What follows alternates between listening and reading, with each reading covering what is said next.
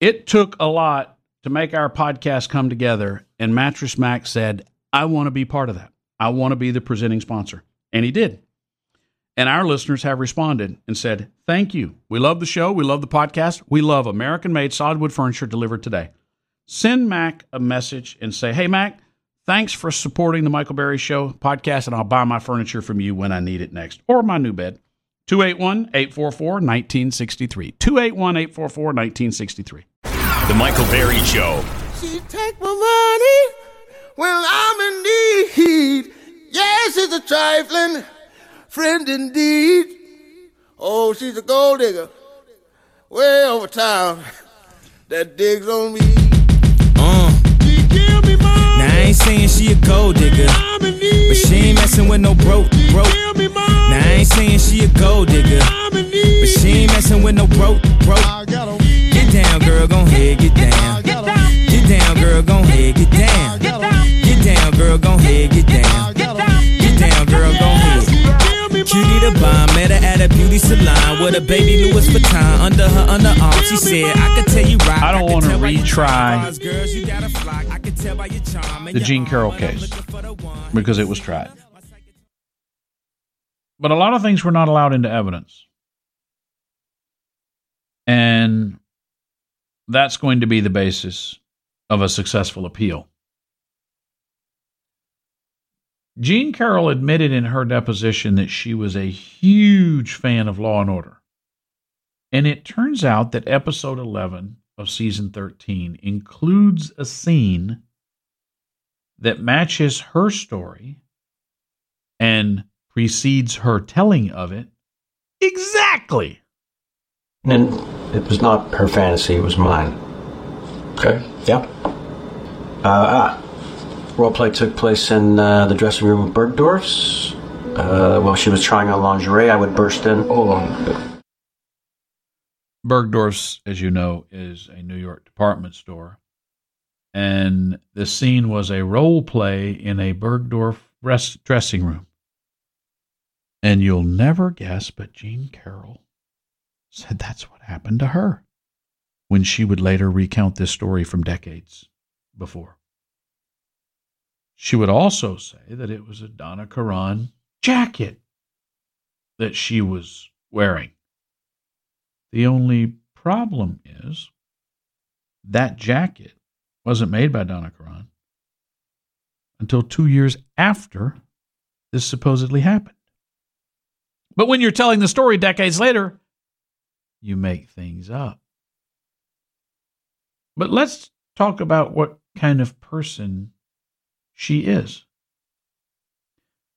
This is 1995, right around the same time that she accuses him of having raped her.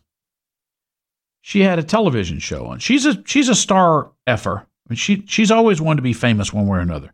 And those types of women you will find are often in the course of their lives just happens sexually harassed or whatever.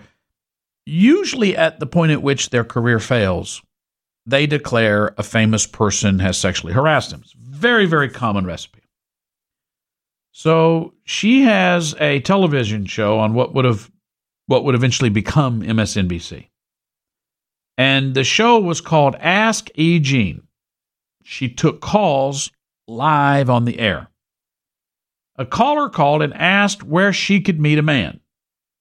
And I want you to listen to this supposed rape victim talking about the best way to meet men. Well, I'm calling because I'm a 49-year-old single woman who's never been married. I consider myself well-educated, but at the same time, I find it difficult to meet gentlemen who are of the caliber I want to date.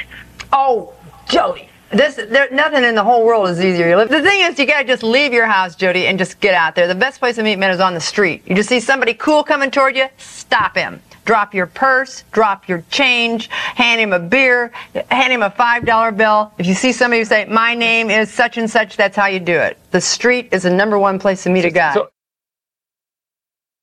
Okay, all right. So I don't want to read too much into that. These things start to pile up after a while. About a year later, on the same program, she did an episode similar to the dating game. During that episode, she really shows how unhinged she is. She's lying on the floor pretending to throw a tantrum because the producer played the dating game theme. And she says that chasing men is the highest amusement there is. Yes, my darling Flopsy Pudding. The biggest man-handling trick of all is to know that there is no trick. All you have to remember is that you're a woman, and if you're a woman, you're precious. Okay? Yes, my darlings, chasing men is the highest amusement there is, but man-handling the difficult little buggers is something else. Call me. You got some questions? We're live. Is anybody out there calling? They've all switched off this show because they thought it was a dating game. I'm so embarrassed. 1-800. It's not the dating game. I hate that music. I hate that music. I hate that music. This is not the dating game, my darling Flopsy Gravies. A melancholy proposition is before our beautiful Moira. She's either going to prove herself to be a complete nitwit as a man-handler. Suppose I have to come and get you. Here I come. I'm going to come and get you guys. Okay. Where are all these ugly guys? Is there anybody here who weighs under 400 pounds? Oh, my God, how fabulous. Each one more dazzling, more resplendent than the other. Come out here. Nobody chose you, you poor thing. This is Andre. Go on out there, Andre. Nobody cares about you. The National Pulse did a deep dive into who Jean Carroll is. And I think this paragraph, this line captures it all. E. Jean Carroll has accused multiple men of sexually assaulting or raping her throughout her life, including a babysitter's boyfriend, a dentist, a camp counselor, an unnamed college date, an unnamed boss, and CBS chief executive Les Moonves. That's a lot of rapes. It's almost as if she's waiting for one to stick. So that's why when Reid Hoffman funded her lawsuit at the suggestion of George Conway as a way to bring down Trump, the same people who are also funding, these same exact people, are funding lawsuits in states and activists to try to keep him off the ballot. This is the abuse of our courts. This is a false claim against Donald Trump. We have really fallen to the lowest depths if every single American who recognizes this doesn't say, you know what? I like Trump, or I don't like Trump, but I don't think this should happen to him. Every person in America can see this case for exactly what it is. And you know the harm? You always look at what's going to happen after this. This is obviously a fraudulent case. Everybody knows it. How many women that aren't funded by Reid Hoffman, a major super donor to Democrats and Nikki Haley, who are going to be actually raped? And a jury's going to go, you know what? Those women make that. I saw what they did to Trump. That's going to happen. There are real consequences to crying wolf. But if you weren't certain it was a fraud, if you weren't positive,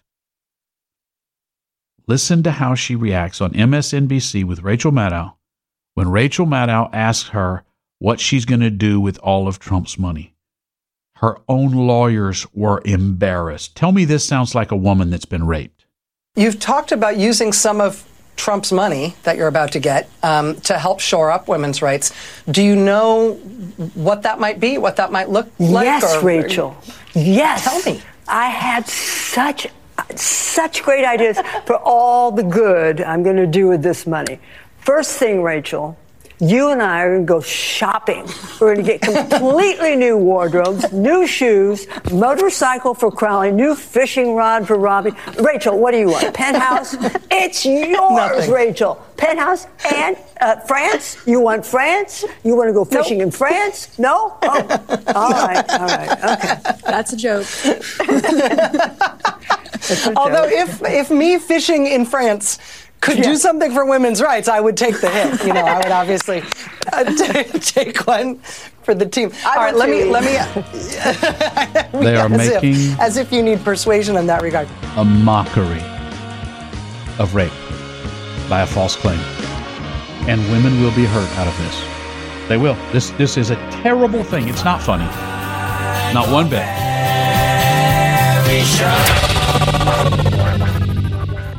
Thank you to Mattress Mac for sponsoring our podcast and our show, and for believing in the message we preach here every day. If you need to buy a bed, you need furniture, solid wood, American-made furniture delivered today, go see Mac at Gallery Furniture. And if you don't need it anytime soon, send him a text and say, hey, thanks for supporting the Michael Berry Show podcast. 281-844-1963. Yeah, that's his number. 281-844-1963.